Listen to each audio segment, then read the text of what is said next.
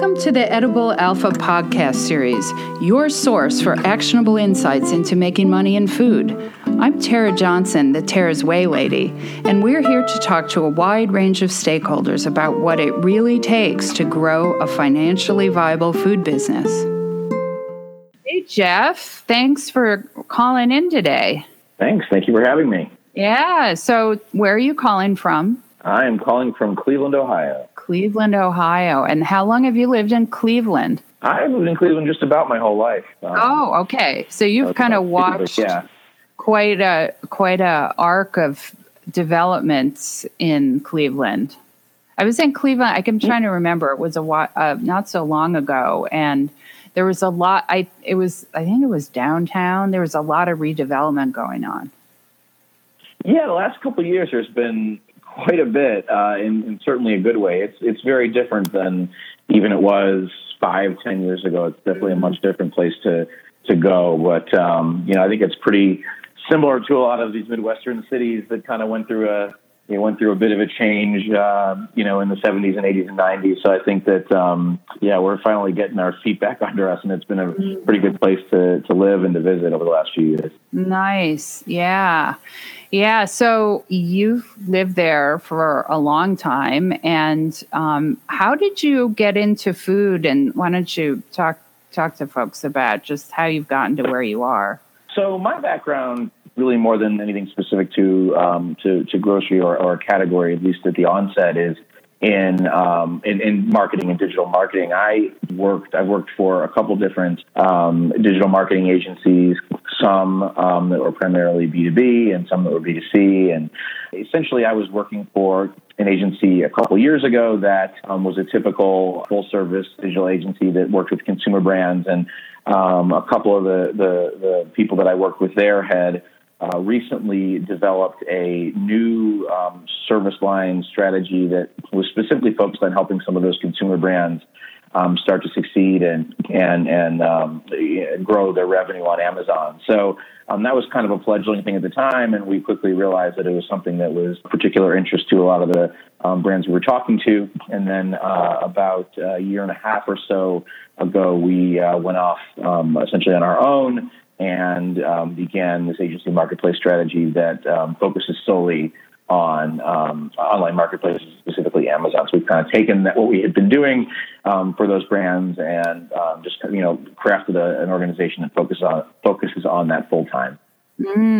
So one of the things that I'm curious about is typically when you're in an agency world, they're helping you do your marketing, promotion, kinds of organizing things. And I guess they do execution in the sense of historically, in the sense of print, placing print media or something.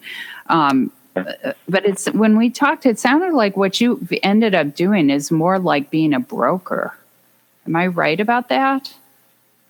So in the context of grocery, it's been a little bit of a hybrid between the two. A lot of what we do is dictated by the specific brand that we're working with and where they specifically have needs. And, for some large organizations, it's, primarily on the marketing, promotions, conversion rate kind of thing side. Whereas in grocery, traditionally the way people have been set up is, pretty differently from a lot of other consumer brands where, they really aren't used to necessarily marketing their products on their own, and they're used to selling and shipping in cases or in individual packs and things like that. And so really the e-commerce universe has presented a whole list of challenges that are really far outside where they typically reside. And so for that reason, part of our role is really to help these brands become successful and profitable in any way that they essentially need assistance. So specifically for grocery brands, a lot of the work at the onset has been helping them figure out the best path to that. The sales acceleration and the marketing and stuff certainly becomes important, but obviously they need to have a foundation that works for them. So, specifically on the grocery side, helping these companies figure out the way to do this, in a way that's profitable and sustainable has been a big part of how we've started with them. Yeah. And did you start with existing wholesale brands So there's, to me, there's kind of and I think you were just alluding to this, that there's a big difference between a company that is big and established, or medium sized, small and established, used to shipping wholesale through to grocery, right? Through have distribution, all that, versus a new brand who doesn't have all of that, and maybe they're looking at Amazon as how they're going to go to market.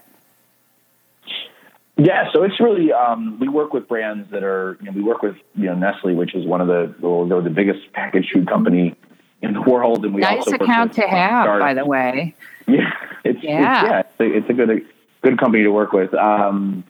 But we also work with startups that are a few people that even specifically in grocery.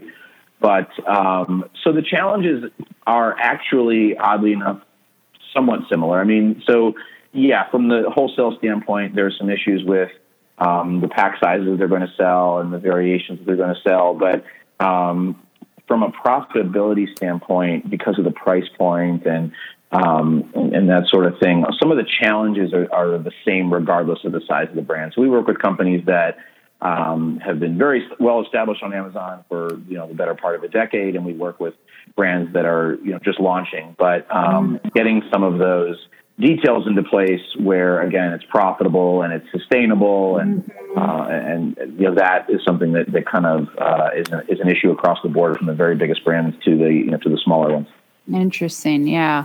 So that's been my observation, that the clients that I've had, and even in our own experience at Tara's Way. Now, granted, we were more the existing wholesale company, and then suddenly Amazon started selling food and supplements. So this was a number of years ago.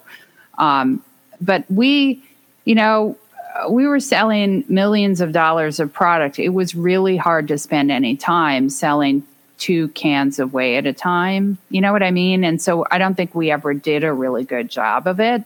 And as a result, our online sales were a tiny portion of what we did. Because I think it requires attention, right? Focus. I think from the standpoint that it's such a departure from some of the machine, essentially, that you just kind of alluded to. You kind of get used to doing things the way that you do them, and it's efficient and it works. And then here comes the e-commerce world, and it's just a very different. It necessitates different operations, different way of thinking, and I think that's where it's caught a lot of people off guard. You mentioned the 2 cans or whatever. That's been a big problem. 1 can or whatever it is of something, even when Amazon takes it and sells it, is often not going to be profitable. But there's only your dedicated sold customers are going to want to buy an entire case. So where the brands that are most profitable on Amazon and other places online have been most successful is offering something in the middle, offering a 3-pack, a 4-pack, a 6-pack. Variety packs do really, really well. And that, number one, it obviously finds a price point that, that between you and Amazon, you can then, fulfill it well, they fulfill it, but I mean, you can fulfill the particular order and it remains profitable. But at the same time, it doesn't, demand that a consumer buy a, excessively large number of a product that they, potentially haven't tried yet. So, right. And for the people that are, familiar with this on Amazon, that, maybe that have already, jumped in and certainly tried to do this, they'll know that anybody with any sort of, even small distribution is probably going to have independent third parties that are selling their product. And where those people have succeeded is by creating those 2-packs, 3-packs, 6-packs, because what it does is it prevents the brand themselves from essentially what we call merging that listing, or basically eliminating the ability for them to sell that. And basically, they have the capability, because they're not dealing with all the different things that you're dealing with from a manufacturer standpoint. They basically take their time and they repackage and they make these quantity packs and variety packs what the consumers are really looking for. And then they're basically able to steal most of the sales from these brands, even when they are able to go on and sell relatively successfully. So, oddly enough, even beyond some of the marketing and the other things that create, what we call discoverability or the visibility on the channel, the positioning of getting the right price point, the right number of packs, both to appeal to the consumer and to sort of circumvent the third parties has been a huge priority for a lot of the grocery brands we work with. Interesting. Yeah. So, right price point. Do you have some just sort of guidelines about that, or does it depend a lot on the food? No, I think it's actually, I would say, pretty relatively consistent. There's certainly higher end items, gourmet food and things that may go for a higher price point, as a baseline. But, typically anything under, $8 or $10 at this point, Amazon is not really that interested in selling, and it typically is not that profitable. And typically, once you get above the $20 or so dollar amount, that's when people aren't necessarily willing to purchase something if they haven't tried it before. Again, if you're talking about something that the basic price point is higher, if it's a supplement or some sort of, again, some gourmet ingredient or something, then that changes everything. But if you're talking, typical grocery prices, typically between that $10 and $20 mark is where, people are comfortable spending, where it's still profitable. And, that's really what has worked the best. Mm-hmm, mm-hmm. So therefore, the pack idea, right? If you have something that would retail for $4, $5, $6, an item, you need to have more than one to even get anybody to pay attention, right? Yeah, sort of unfortunately that is the case. There are situations for, every situation is different. And there are people that, have vendor relationships with Amazon where they sell, directly to Amazon retail. And, just by virtue of their history and their relationship with Amazon, they may have really good terms. And so for them, they can sell the $8 to $10 or whatever it is, and it's profitable and they're doing great. But, as time has gone on and Amazon has really started to finally decide that they want to be profitable, some of these lower cost items have sort of not only fallen out of favor as far as their cost structure to the brands, but just in general, they're just less interested in them. So, it does provide a challenge for these brands. And I'm not an expert on the packaging and the operations, and some of our strategists are very well educated as far as what works and what doesn't. But at the end of the day, it's not horribly difficult to package 2 packs or 4 packs and just make sure sort of they have a barcode and get them to Amazon. But that's, to say that it's easy is certainly relative to the infrastructure and the operational ability of the capabilities of the brand. So it's presented a different level of challenges for different people, for sure. Yeah. Yeah. But, this is an area where if it's a new company and they understand this ahead of time, they can design their product in the beginning so that it can do that fairly easily. You know what I mean? Yeah. Rather than having to undo everything. Yeah. Yeah, that's a good point. When if you're really thinking about the future and where the opportunity is, you can get regional distribution, or even limited national distribution for items. But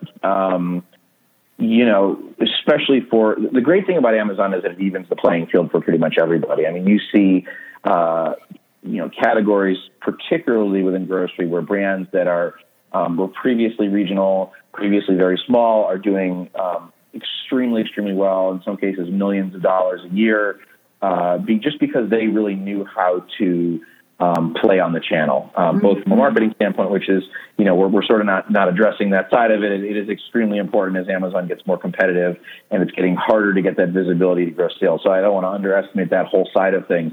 But yeah, they've understood that the key to gaining national, to getting in front of the whatever is the 80 million or 100 million Prime subscribers that are out there now, that the key to that is to offer, is to sort of change the entire perspective of what you're packaging.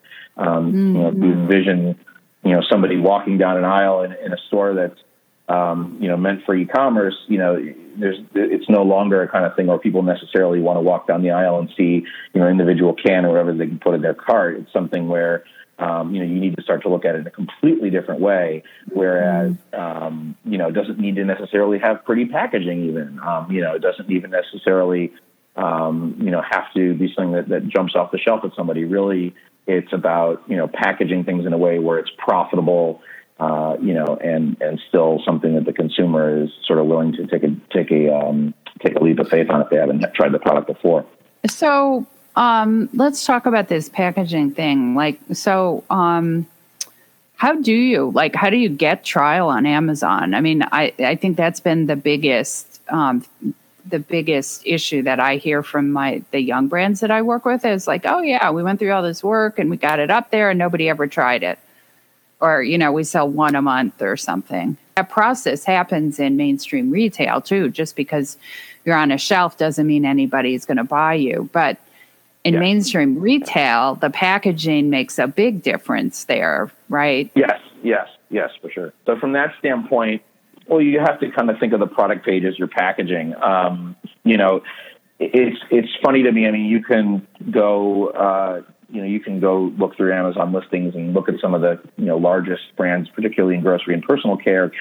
And there are still, product page listings that, essentially are, pictures of each side of the package and, the bullet points that are under the, that are there on the page itself are basically just, features taken off the product packaging itself. And the way you need to think about it is that, first of all, someone cannot see the branding, the packaging in person, obviously, but at the same time, you can take a look at the product images and things within a page, and you can really do whatever you want with those, or to an extent, whatever you want, to use that essentially as your packaging and as your way to to convert the sale. I mean, it's reasonable to think that if someone's looking at a particular brand of, let's say coffee or something, and they're looking to try something new, they may be looking at 3 or 4 different brands that they're looking at. So if you think of that's similar as being in a store, what are the reasons why somebody is going to choose one versus the other? I mean, price is one, obviously, but, the other is the feeling of the branding and the packaging, the perceived features of that particular product. So that's something that, people really need to take advantage of their product page and, making sure that they are conveying, all the differentiators of the product or even the perceived differentiators of the product.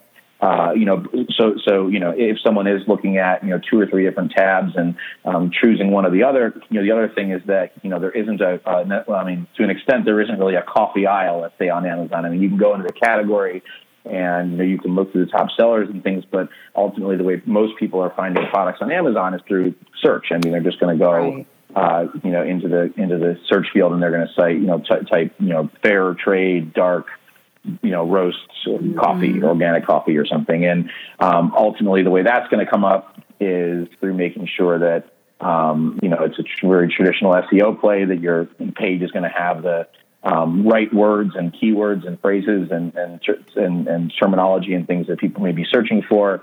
The other trick to that, that causes some of these issues is that you can have the most optimized product page in the world with lovely images and great copy, but a huge part of Amazon's search algorithm is based upon existing sales. So that's sort of a troublesome situation, because if you can't become more visible on Amazon, it's harder to sell more. But if you don't sell more, then you can't become more visible. So it's sort of a cycle of failure in a sense. So that's when things like advertising and some of the pay-per-click channels and things which are still very manageable and affordable on the Amazon channel, that's where brands can really get their jump start and to basically sort of buy their way in to some of the searches. And then, once you get your first 5 or so reviews and people start to see it as a legitimate product, and they start to kind of judge you more on the quality of reviews than the quantity. And at that point, you can kind of take things from there. So, yeah, I mean, the visibility is becoming more of a challenge. A couple of years ago, it was a lot easier. Right. There weren't as many people that were trying, that really were implementing strong strategies on Amazon. And so you can kind of walk in and the sort of the being there was enough. But yeah, I mean, now the bigger brands are starting to, work with people that really know what they're doing. The smaller brands that are, people that are educating themselves and understanding, learning the nuances of Amazon and how to promote their products. So it's just getting a little bit more difficult, but the grocery category is going to continue to expand pretty immensely, and it's still very much a world of endless shelf space. So you just kind of have to do pull the right strings, and it's still very much a place where you can be really really powerful. Okay, so it sounds like this is actually really analogous to bricks and mortar grocery these days, because grocery stores are also bringing in lots of brands. And in order to get sell through, it's not enough to just be there. You got to promote. You absolutely have to promote. And so it sounds like if you're a young brand, you got to do all your branding work, right, and have a good product page and good messaging and all that stuff around the brand. But then you also need to promote on Amazon in the peculiar, absolutely. In the beginning. No, well, I would say that unfortunately, or forever, unfortunately, but yeah, you need to continue to promote. I mean, the competition is only going to get better, but the truth of the matter is that if you know what you're doing and you know how to operate their pay-per-click channels, which a lot of people would call AMS or Amazon Marketing Services, that can be something that's extremely profitable, and your return on investment can be 5, 10, 15 to 1. So that's something you may certainly not mind doing. I mean, the other thing that I would say is an opportunity that is very different from brick and mortar is that, particularly smaller brands, they may get the opportunity to launch, one product or two products or whatever in a brick and mortar store, and they don't necessarily get the greatest placement.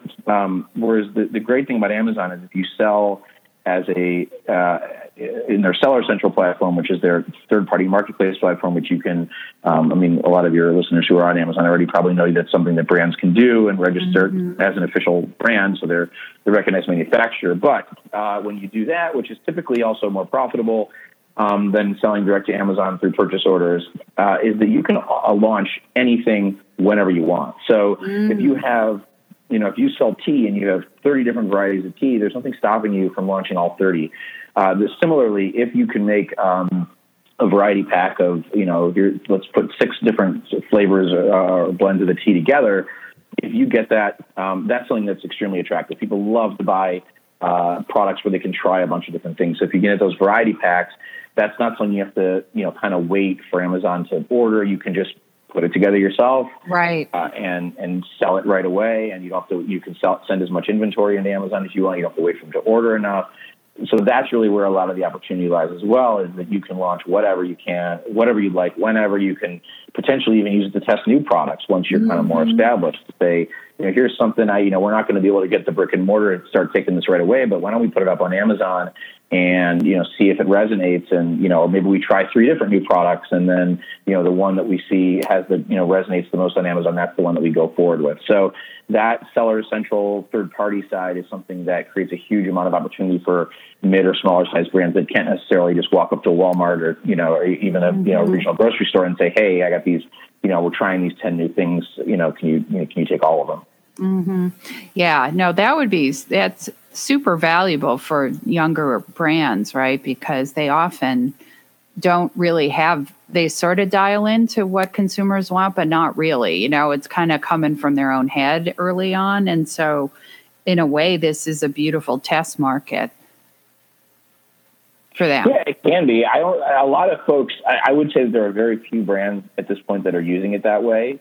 Just because, you can imagine it's not, people have enough to do as it is. And Amazon is about it is.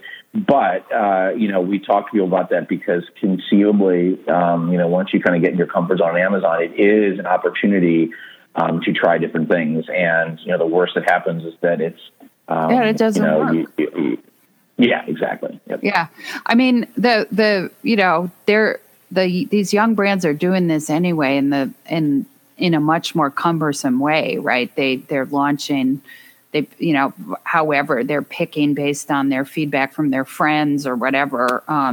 They pick 1 or 2 products to launch first, and it really hasn't been tested yet. You know what I mean? So actually the consequences and the amount of time and energy that goes into doing it that way is way more, I would think, than doing it on Amazon. So when you sell food on Amazon, is there a particular, is this the digital savvy people who buy food on Amazon, or, what is the consumer profile of somebody on Amazon, or is it really diverse?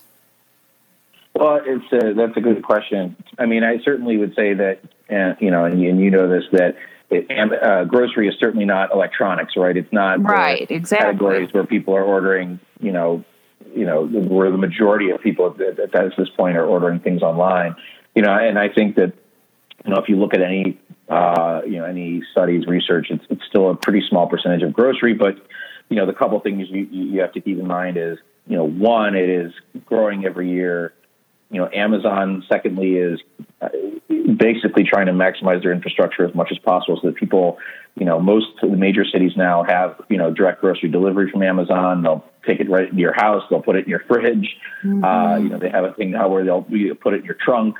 So, they're certainly trying to make it easier for people to buy grocery, certainly with younger people, especially people in cities and things like that don't have vehicles or, means to transport large amounts of groceries. It's becoming very attractive. So it's a growing industry. It's something that the big brands are, very interested in for that reason, because it is going to become a much bigger deal. But the other thing is that, it's essentially a land grab right now, and because of the way that Amazon is structured, like I said, I mean, it's the existing sales you have, the existing number and quality of reviews, a lot of that is what contributes in a significant way to how easy your product is found and certainly how much it converts. So right now is the time that you need to be grabbing that real estate and developing that foundation, because you have big, medium, small brands that have hundreds or thousands of reviews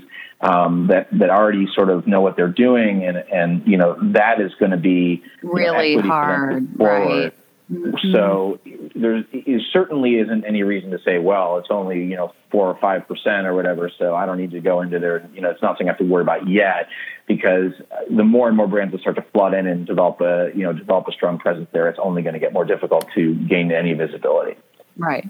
And, I'm thinking of my own life on Amazon, my shopping life on Amazon. And sure. I think I tend to use Amazon for things that are a bit unusual. And I'm not a shopper, so in the sense that I don't find it fun to go shopping to physical places. And so I would never do that for fun. So if I need something unusual and I know it's going to take having to go to 4 places, I'm going on Amazon. But I never really get beyond, if I think about this, like the top 10. Rarely will I go deeper than that, right? Is that typical? I mean, certainly. I mean, there are people, obviously, that if they're looking for something specific or really want to browse and see every option, they go onto the second page. But no, I mean, the vast majority of people are certainly going to order, or find a product, certainly on the first page. And yes, probably in the first few rows. Where that becomes a particular opportunity for brands that are trying to become stronger, or, particularly brands that are selling something in any way unique, is that you don't, if you are, again, if you're selling fair trade, organic, dark roast coffee from Indonesia, mm-hmm. you don't need to be on the first page of coffee, right? It'd be great if you were. That certainly would expose you to a lot of people. But, there are people that are searching for, what they call longer tail searches. So there are people that are only searching for organic, only searching mm-hmm. for fair trade, only searching for, particular regions or types. So that's when it goes back to making sure that information is in not only your bullet points and your descriptions. There's back end keywords that are on the back end of the system that contribute to the search, but also even right in the title. You want to have any differentiators right in the title of your product. So mm-hmm. That is a situation where, you're fishing from a smaller pond. It's not people that are searching for coffee, but it's a really good ability to get some of that visibility around things that are more specific to your product. And because there's so many millions of people searching on Amazon, to your point, I think that there are people who may not go browsing for very general things, but if they're looking for a particular type of product, a particular niche product, particular flavor, particular type, that is something you would look on Amazon, because everybody knows that they have the biggest catalog. So that's a particular area of opportunity for sure. Right. So, as I think about it, like somebody wanted raw sheep's milk, raw milk, sheep milk, brie cheese or something like that, that would be something that has so many differentiators in it that if you actually had a product like that, it might be really good fit for Amazon.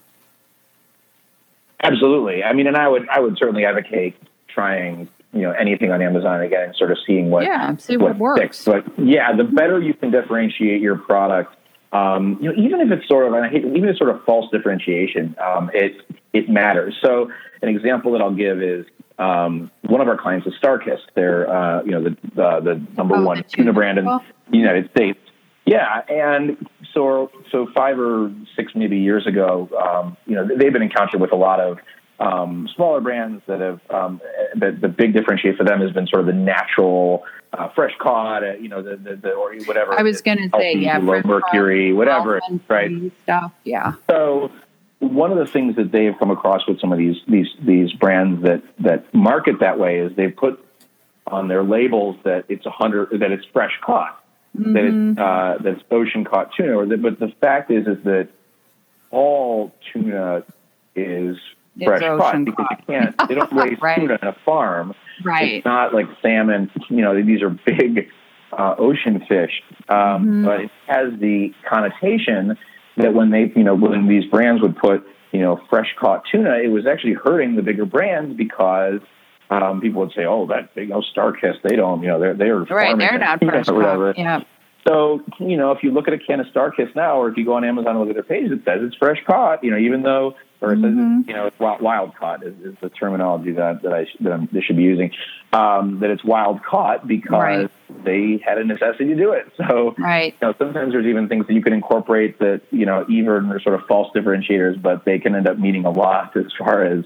If the competition isn't thinking of using it, then just by virtue of that you can capitalize off of it. Yeah, I was crazy with Tara's Whey. People would call me and say, "Well, is your product gluten free?" And I was always like, "Do you know what gluten is?" Because it's like it would never be in whey, But we ended up having to put the gluten free label on the pack. I mean, it was ridiculous, right?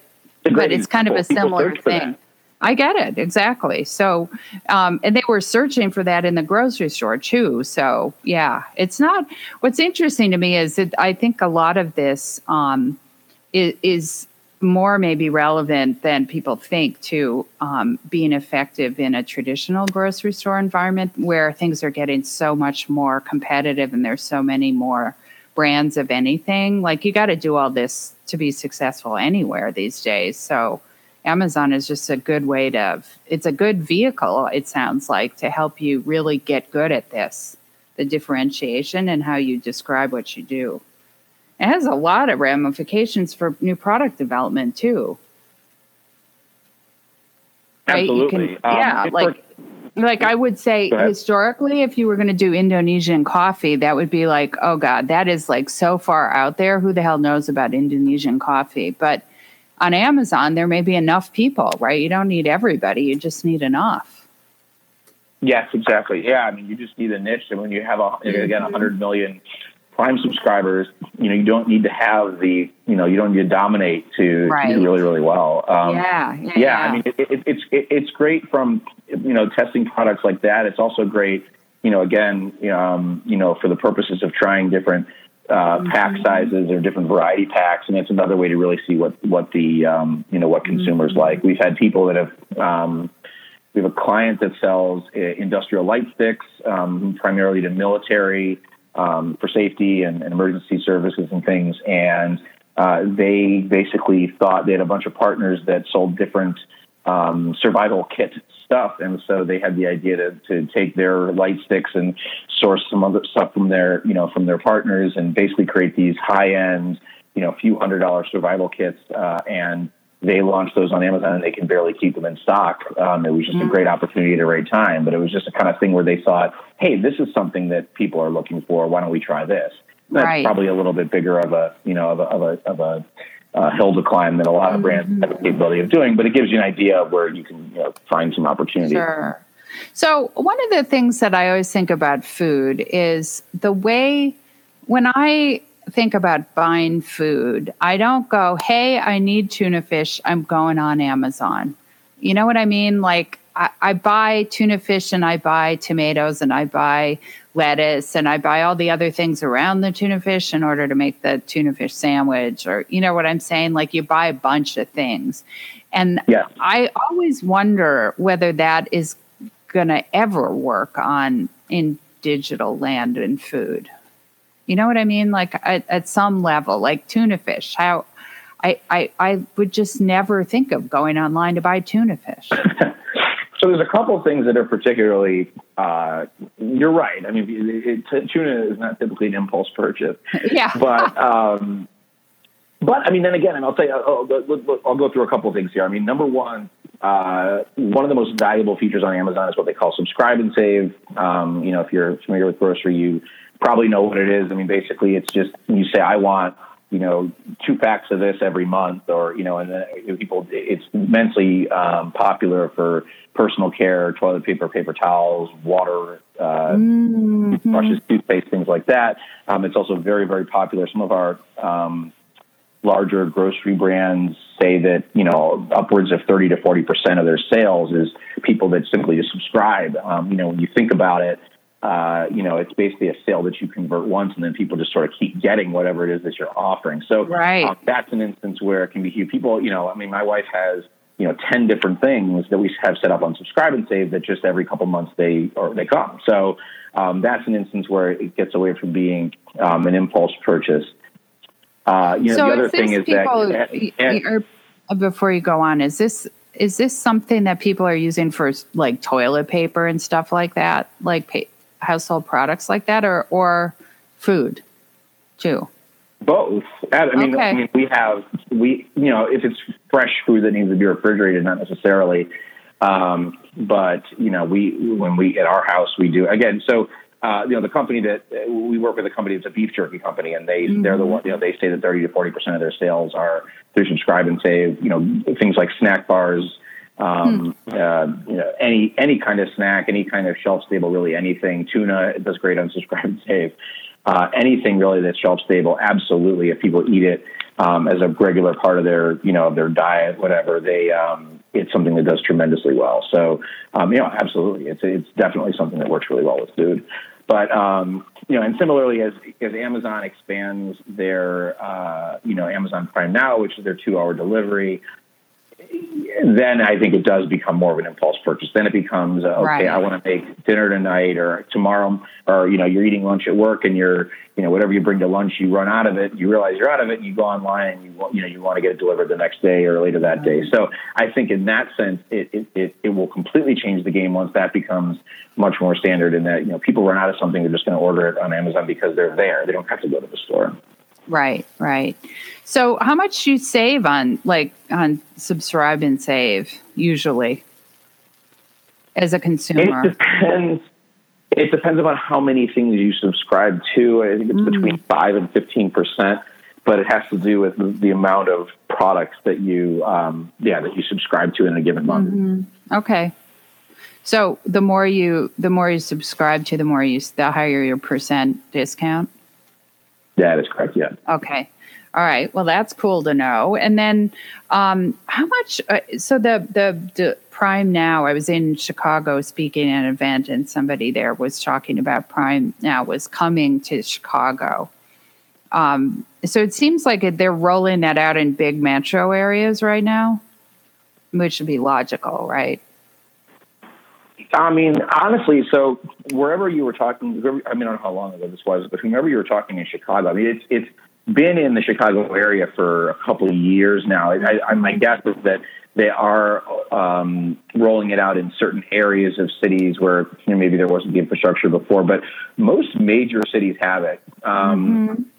Even middle-sized cities. I mean, I know they have it in Columbus, Ohio, which is similar to Madison. We don't have it in Cleveland, but they're building a couple big facilities here, and we anticipate we'll have it in the next year. Most of the major cities in the East Coast. I know they have it down in Florida, in Orlando, Miami, and those places. So most big cities have it. They may not have it in every geographic, corner, part of suburb, whatever city, it is. Right? Yeah, but it's certainly in Chicago. They also have Amazon Fresh, which is specific for specific for grocery. And that's actually something that they're going to be merging with Prime now. So it's sort of less relevant than it was. But as of right now, they still have both of those programs that would support the delivery of grocery, both shelf stable and perishable. Mm-hmm. Mm-hmm. It may have been Amazon Fresh that they were talking about as I think about it. But anyway, it's interesting to see how that worked. And how has your work changed since Amazon bought Whole Foods, if at all? Well, not too much, because I don't think anyone's still completely sure exactly what they're going to do or what. Right. I mean, they're starting to bring Amazon products in. They're starting to sell Whole Foods products. It really hasn't changed what we do much at all. I think it has become more competitive because of some of the things that Amazon's done in that regard. But I honestly, I don't know that anyone is completely sure yet. And they're certainly not done, experimenting, linking the two together. And so not a whole bunch yet. And honestly, even for the brands that we have that, would come to us and say, well, we're at Whole Foods, it doesn't necessarily change anything about their ability to sell on Amazon or their visibility on Amazon or anything else. So to this point, it really hasn't done too much. We thought it would. We certainly, if you'd have told me whatever that was about a year ago, that at this point there'd be this little of an effect on the online channel, I wouldn't have believed it. But yeah, to this point, there's not too much that's been done, at least from the Amazon.com standpoint. Mm-hmm. Yeah, I wonder, and it probably gets back to what everybody's wondering, like how much does having a recognizable consumer brand in the real world affect your ability to show up in the top 10 in an Amazon search? You know what I'm saying? Like, yeah, theoretically it does. Yeah. Yeah. Theoretically, it, in a way it doesn't, but if those companies get really good at doing all the things that you've discussed and the smaller brands don't, then they're the ones who are going to show up in the top 10, right? Yeah. If Tide Tide detergent had never been on Amazon before and they went on tomorrow, unless people are searching for Tide, which is certainly possible. The more better known your brand is, the more likely someone's going to search your branded term. Mm-hmm. Nothing would make them any more, nothing would give them an advantage from the algorithmic standpoint of Amazon than anybody else. Coffee is a great example. If you search for, it's getting a little bit more balanced as the bigger brands catch up, but for a long time on Amazon, you'd search for coffee and you'd get all these smaller brands that were previously regional or only on Amazon, and Maxwell House and Folgers, who own the better part of 50% of grocery aisles, had almost no presence at all because they were just up there. They weren't doing anything. So by nature of default, there's no advantage to bigger brands, but what helps them is certainly there's going to be the branded search, people looking for that specific brand, which helps them get some initial sales, and then the second thing would obviously be the resources or whatever they're putting towards it that may help them to be doing better strategically. But historically, that's actually been a pretty even playing field. These big brands aren't ready to implement a really good Amazon strategy, and so they've been really no better at it than the independent brands. Mm-hmm, mm-hmm. So I have one client who built her entire business on Amazon. It's kombucha kits for making kombucha, not kombucha itself. And she says that she spends 66% of her time every week on Amazon. And what is she doing? Could be a number of things. Probably monitoring and adjusting her advertising, making sure everything is working, making sure that Everything within the advertising platform is, remains profitable. Depending on how the majority of her business on Amazon, I'm assuming this person's pretty skilled at it. So she is, yeah. She probably knows enough to be continuing to optimize and learning from the data and things like that. There's also a lot of other things depending on how she's selling that there's sort of more headachy things on Amazon that could cause issues. That if she's selling as a third party, then there's inventory replenishment that she has to sort of monitor and take care of. If she's selling as a direct vendor to Amazon retail, there's a lot of miscellaneous things, operational things, chargebacks and things that Amazon levies that you have to keep an eye on and remedy. So there's sort of that, just making sure that nothing goes awry. So yeah, I mean, it's for a lot of these brands, a pretty hefty job. But again, there are. But it's way more profitable, right? I mean, this is a very profitable thing to do if you do it right. I have this sense that people don't realize how much time it takes. It's funny because you never want to discourage people from getting involved in this because again, this is probably something that is very important to their future. So when people think, oh God, it's going to take me, maybe 60% of my time to run this channel that, I didn't get into making, kombucha kits to be a digital marketer, right? I mean, they probably, people get into these businesses because they love the product, they care about it, whatever. They didn't get into that, but in a lot of ways, that is now the industry, We make jokes that, bigger brands that, their way of ensuring their success was to, fly to Arkansas and, take the Walmart people out to dinner and, and most of these large brands still have people that live and work full time, in Arkansas, a couple miles from Walmart's headquarters, and people in Minnesota that basically work for the brand and keep the relationship with Target. And that's totally irrelevant now. And that's good for small and middle-sized brands because you don't have to have to take them out to dinner and have a direct contact to succeed. But the time that you used to spend doing that stuff, you just have to now spend being, intelligent and employing the strategy and learning about Amazon. And that's where the success comes from. So it's just a changing industry. Yeah. And what I heard you say was a bunch of functions that were, that I would classify as sales and marketing, and then just all the stuff you did with your distributors, you're doing with Amazon, right? Chargebacks and all that kind of stuff, monitoring all that and making sure inventory is right and all that stuff. You had to do that in the bricks and mortar world anyway. Yeah, it's just it's just a sort of a different, a different use of your time, So do you see food getting better margins than traditional retail would, I would say I don't. Traditional retail? Because of the price point, I would say that not necessarily. Okay.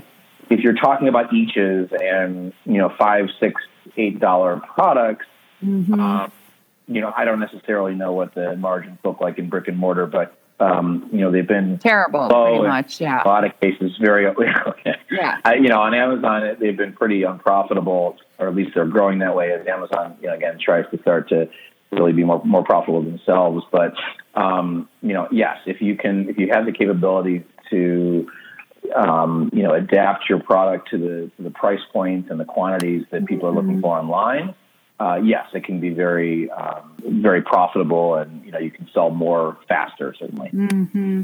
So, is this a bit like if somebody developed a pack size for Costco? Is that a kind of a similar thing, or maybe this is actually a little bit bigger? Costco is what? No, everything should be $9.99 or about the same. That's a really good comparison, and that is something that we run into with some of our brands that are in Costco. We talk to them a lot about that because that's sort of the evolution of the conversation. We say, okay, well, this single is not going to be profitable. Amazon's not going to sell it. We need, we need to make a 6-pack, and they go, well, geez, we can't do that. Or we're not built to make that. It would take us 6 months to get approved. But wait a minute, we're actually selling one of these to Costco. I wonder if we might be able to do, a lot of times those are exclusivity agreements and things. But yeah, we hear that a lot is, it's certainly similar, and depending on the product, it could be too big, too small, whatever. But that's the line of thinking is that the way that people are packaging things for Costco is very similar to the way that they need to start to think about packaging them for Amazon. Interesting. Okay. Well, that's all the more reason to think along those lines. Anyway. Yeah, for sure. Yeah. What about perishables? So cheese or meat or things that need to be refrigerated. Is that more of a barrier, or how are companies dealing with that? Well, certainly more of a barrier. And I think the only way at this point to sell perishable products on Amazon is you can't sell it as a third party, as a seller, which in many ways is more advantageous.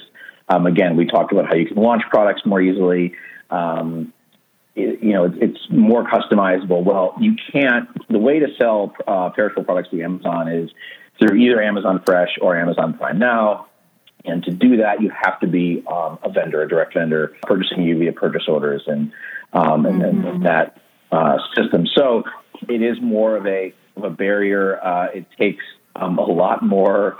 Then you start to get a little more into relationships and things where you can typically get an invitation to be a vendor pretty easily, but then you have to pursue becoming a part of Prime Now or Amazon Fresh. And at this point, that is a pretty expensive proposition that mostly only larger brands could even consider. The larger brands that we work with that do have a presence some of them have not seen a lot of traction. Others do really, really, really well. So there are definitely people ordering off of those platforms and getting frozen food and refrigerated food delivered to their apartments and cities and things. But to this point, I would say that if you are if you sell solely perishable items, I would not peg Amazon as a priority. It's just too big of a barrier at this point for anybody, really the largest brands, to get too involved in. Mm-hmm. So I have, So I here in the land of Wisconsin, we've got a bunch of meat people and cheese people. And cheese, yeah. Yeah.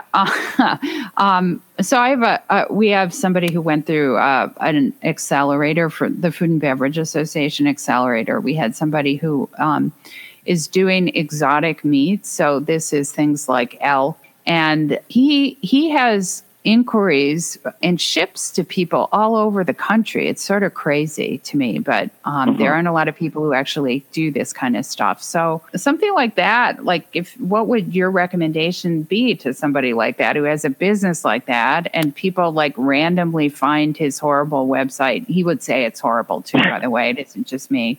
He's working on it. But what would you say would be a good product or a good strategy for somebody like that on Amazon? Sure.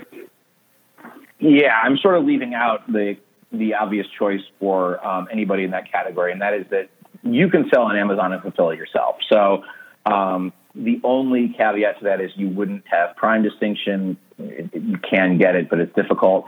So basically, if someone searches and they limit their search results to Prime, you wouldn't show up. But specialty items, this is especially great if you have a really large catalog. If you are, certainly if you're making things like art or something, or things are one of a kind, it's a way to do it. But the other way would be if you have the capability to send your own perishable items, you can just basically set it up on Amazon to sell as a third party. Amazon will take 15% off the whatever you choose to sell it for. You basically tell the consumer what the shipping is going to be, and you can operate there, and you will certainly get more potential shoppers than you would ever get on your website by about a factor of 1,000 to 1, or much more than that. And people will absolutely just out of, there's enough people searching out there that people will absolutely land on find your page and order your stuff. So that is absolutely an option. But you're not in marketplace then. Is that a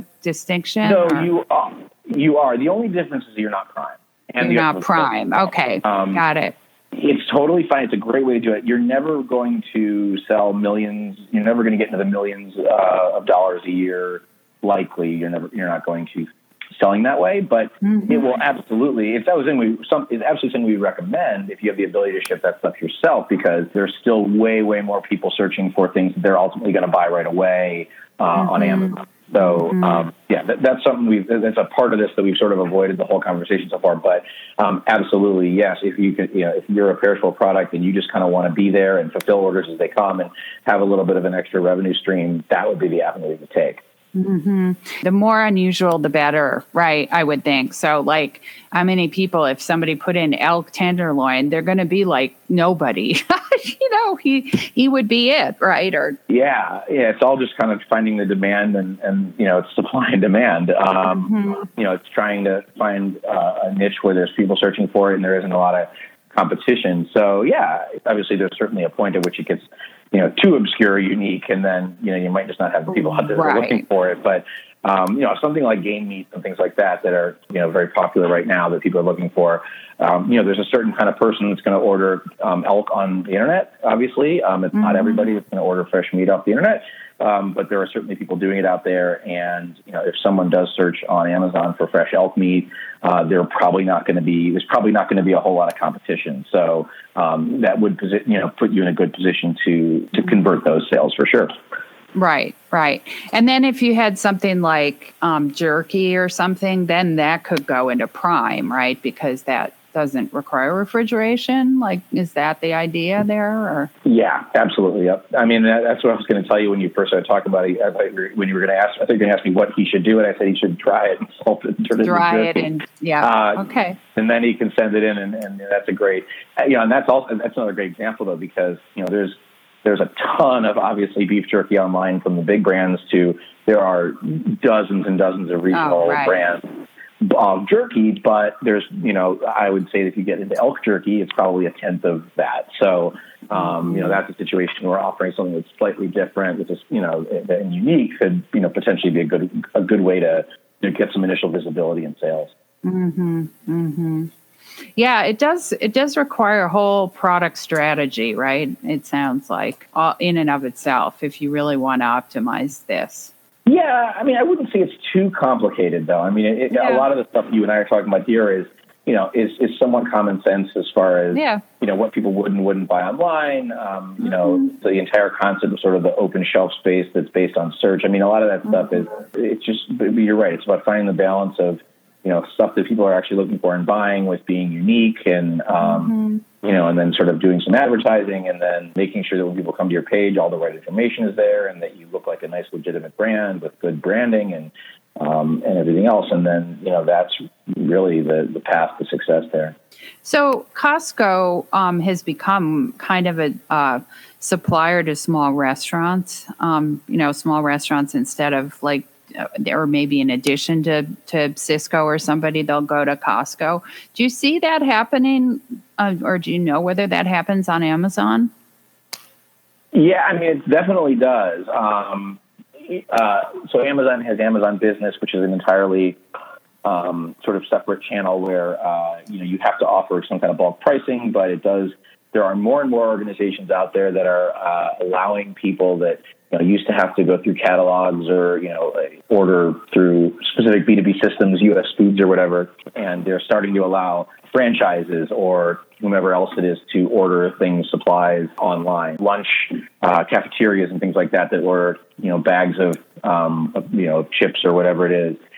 They're starting to get things like that through Amazon. So there's definitely a sense of that. I wouldn't necessarily say that any company is going to order their meat on Amazon just yet. Yeah. No, I get it. But I would say, I mean, there's definitely, especially packaged food. I think stores definitely are starting to do that. We do get a little bit of, pushback from our grocery brands, from their distributors like that, that are I'm sure. on the B2B or restaurant side or whatever it is, institutional side. And certainly supplies. I mean, if you're selling straws, napkins, plates, things like that, those are absolutely things that people are purchasing already as businesses online. Right. Well, and what's interesting to me about that is that you'd be surprised how much high-end restaurants will pay to, have an elk tenderloin, right? And they'd ship it, right? So it just seems it seems like this might be coming more, for weird stuff that's hard to get any other way. And they're already paying ridiculous amounts of shipping to get it there. The Amazon thing would just make it easier in a way for them. I don't know. Yeah, I would think cheese is a good example. I mean, people are looking for a very specific, type of cheese, a specific age, whatever it is. I suppose that if I were a restaurateur and I was looking for a very specific type of cheese and I wanted to be able to order it, I might look on Amazon. I don't know. I don't know enough about how some of these people think, and restaurateurs and chefs and things. But I mean, it makes sense. If you can't get a distributor. Well, you get my meat guy example. He's got some chef in, I don't know, DC area. The first question is, how are we going to get it? What is the distribution path and how are you going to get it? And are you in a distributor? And if the answer is no, but I'm on Amazon and you could order that way, that might actually be, even though it's still you shipping directly. I don't know. It's an interesting thought. That is that's great. I mean, if you're the kind of business where you have specialty items and you have people calling you and saying, oh, I really love this. I had it once. I'd love to get some more. Well, it's perishable. We don't, whatever, we don't sell on your website or that is absolutely a way that you could potentially, again, expose yourself more. There's no reason not to set something up on Amazon that you would ship yourself, other than the fact that you want to make sure that it's profitable once you give Amazon the 15%. But there is absolutely no reason why you wouldn't, because you never know if people are buying Amazon. You're kind of throwing some stuff at me that we don't run into all the time, but it absolutely could be, you're right, an opportunity where, if people are looking for something that's really special or specific or hard to find, there's no reason why you shouldn't have it up on Amazon just in case someone happens to order it. And then you never know, maybe it's something where you're getting some regular orders. Well, I had no idea there were all these things going on Amazon. I'm amazed. So that helps me understand how you could have an entire firm around Amazon. So tell me what you do for clients in your firm. Sure. You kind of get a sense of some of it from this conversation, but, everything that we do really does depend upon where the brand currently is, the category, and what we can do. And nothing is sort of out of the box with us. It's very customized. So, there are some clients where, particularly in grocery, the first, couple months of working with them, we're working with them to figure all this stuff out, and a lot of them are currently selling, but either unprofitably or just not sustainably, or they're starting to become unprofitable. So we're working with them to figure out how to change it. So a lot of times there's talking about, what's the potential? That's really the hardest thing for a lot of brands to understand, is not just how to succeed, but, what are all the options? There's 1,000 different options on Amazon. So you have to talk to somebody that knows all 1,000 of them and which one or two might particularly work for you. Which avenue is selling, which kind of pack sizes, where there may be opportunity within your category. So that's a lot of times where we help out. If someone is already kind of set up and moving and doing a pretty good job, then it really goes into sales acceleration, which is, the entire marketing side that, we have, a whole team of full-time specialists that this is all they do. So we have people that, all they do is design informational imagery with, product differentiation and features for images that would go, right into the product library next to the product on top of the product page on Amazon. We have copywriters who, understand the best practices for, keyword optimization within Amazon titles, bullet points, back-end keywords. So, they basically start to work through your catalog and improve that. We have, we have people that all they do full-time for, dozens of brands is just the advertising. So, we talk about, that being a barrier to getting some visibility. It can be pretty complex and difficult to manage unless you're an expert. So that's part of what we provide is, instead of you doing something you need to manage that's going to take more time than you have, we can come in and we have the expertise of someone that's done it for years and does it for many, many brands. And, they can basically bring that to you right away. There's a lot of different other things, other opportunities direct with Amazon or, ways to more quickly acquire reviews. So, there's other things from a optimization and growth standpoint that we then help. But, really it all boils down to pulling the, 100 levers you can pull on Amazon to try to get something to work. It's about pulling the 10 or so that are going to work best for you and, and making sure that it's done in a profitable and sustainable way. So that's essentially what our group does. We have people that we, just do advertising for. We have people that we basically run the entire presence because they just don't have time to do it. So, but yeah, it's very interesting and always changing. And, it's a pretty cool place to be right now. I bet every product and brand would be a little bit different. It'd be fun. So do you work with young food companies, or you do food and you do other CPG, right? Or is it almost all food? No, we're about 50-50. I would say about half our clients are food and the other half are just in all sorts of different things, from electronics to to textiles and fashion to we really have all kinds of stuff. But I'd have to really think about it. I mean, we work with a company. I'll plug them out of Portland, Oregon, called Red Duck Ketchup. They sell ketchup and taco sauce and barbecue sauce. It's all really, really good stuff. And it's essentially 3 women that were in graduate school at the University of Oregon, and they started this organization, and we're basically just trying to help them get their traction going on Amazon. And we work with companies like that, and then we work with some pretty large brands, and we work with folks in between that maybe own a few different brands. But I mean, it really does kind of cover the gamut as far as size is concerned, and that does help because small brands need to understand what the big brands are doing, and vice versa. And it's also things that work on in home improvements and hardware may be strategies that would translate over to other categories and could work in grocery. So it's good that we kind of have people that are working in different industries to kind of see what works elsewhere. Mm-hmm. No, I think it's great. And then do you act kind of like a broker on a commission basis, or how does that work? Are you more like an agency where you have set fees for various things? Sure. It depends. It's interesting because in the grocery category, we've run into a situation where, because of that broker model, companies are certainly would much rather pay us a percentage because just the infrastructure and the structure that they're used to. So we've done a little bit more of that on the grocery side. The problem we run into is that it is difficult to operate that way because on the low end of things, we're talking about some of these challenges that brands face to kind of get traction on Amazon, whether it's making sure you have different pack sizes or being able to fulfill one way or another. We work with a lot of companies who they just have a lot of red tape, and so they say we're going to get all these 4-packs launched when we start, and we're and then off we go, and then a year into 2 years later, they still have it. Yeah. And I don't blame them for it. It's just, it's just the nature of the way companies are structured and operational capabilities and things. So that, we can't, so for that reason, the performance thing and stuff. But then on the other side, we've had several clients who we've done so well that they've said, I know I told you I'd pay you this percentage, but I'm not going to pay you this much. They're not expecting. So in both situations, we've gotten this, we've gotten to a point where we operate more on a flat rate that is, manageable, that, kind of equals back to the resources we can put into the particular client. Okay.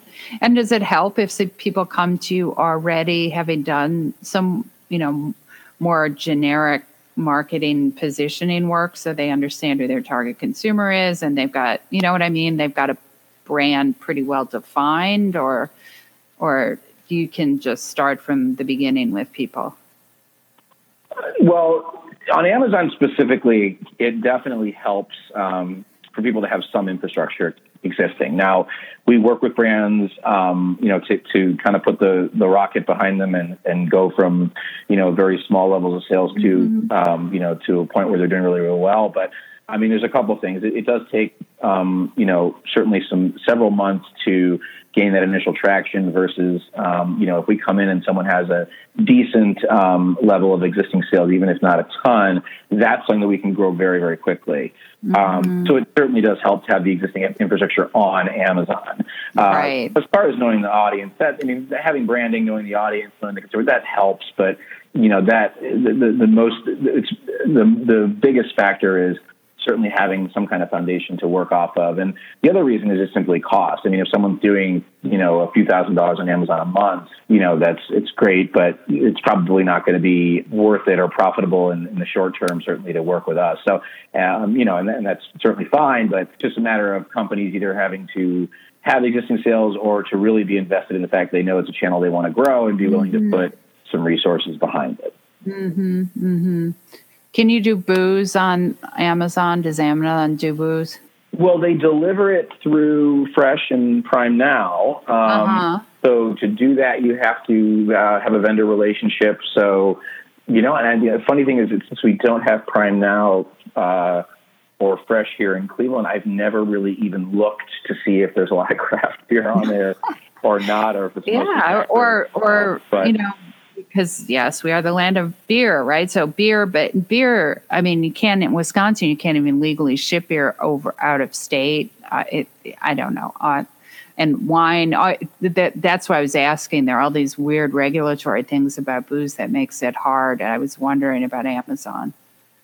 So you couldn't theoretically, I mean, if you can't ship it, you couldn't sell it and you couldn't sell it and ship it yourself. But if you were able to develop a vendor relationship with Amazon, if you're I'm sure they're continually expanding that side of their business of alcohol and things like that.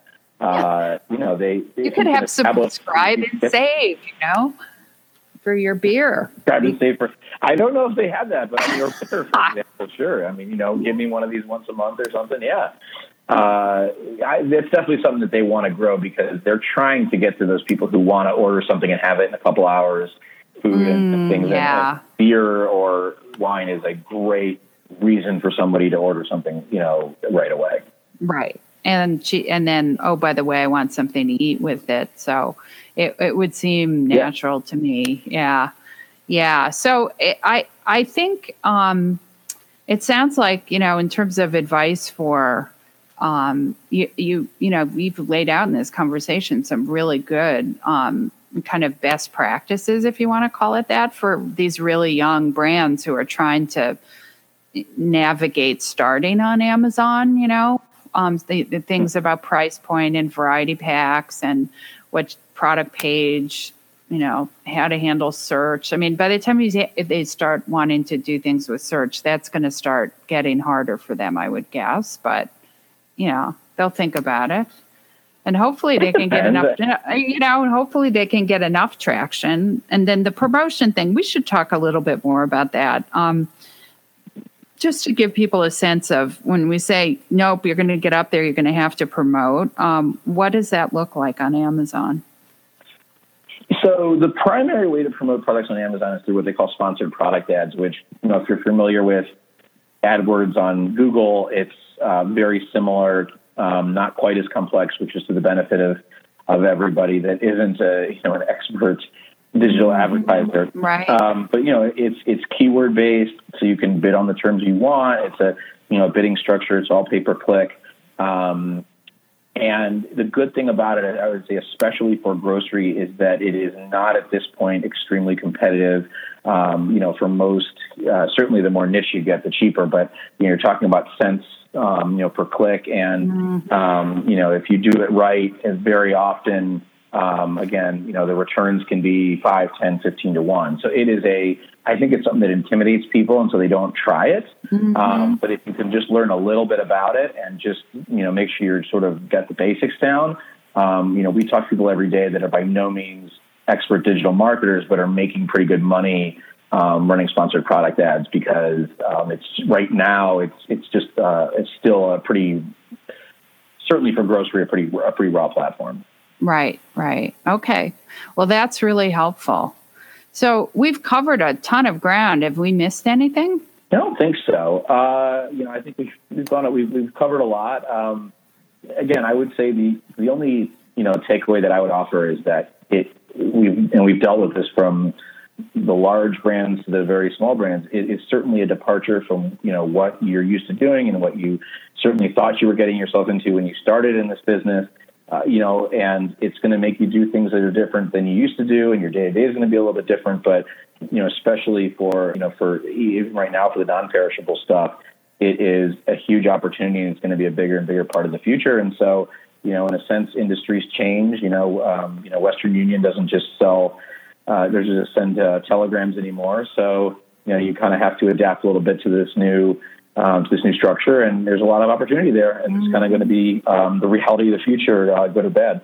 Yeah, it is. It's a future. I guess the only other thing I would say is, it seems to me, having listened to this, that there's a lot to know about this. And I think what I see a lot is people go, okay, well, I'm going to have my kid who, they do they spend all their time on Facebook and they know Amazon. They're going to do all this for me.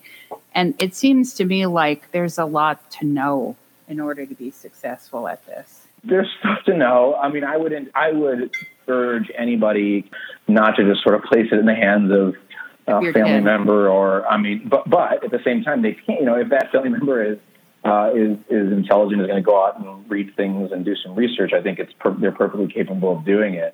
I would tell anybody there is immense libraries of information online from published by people like us, published by research organizations, just really all over the place, that talk about how to operate these different platforms and what works and what doesn't. And I would just advocate to read as much as you can and learn about it that way.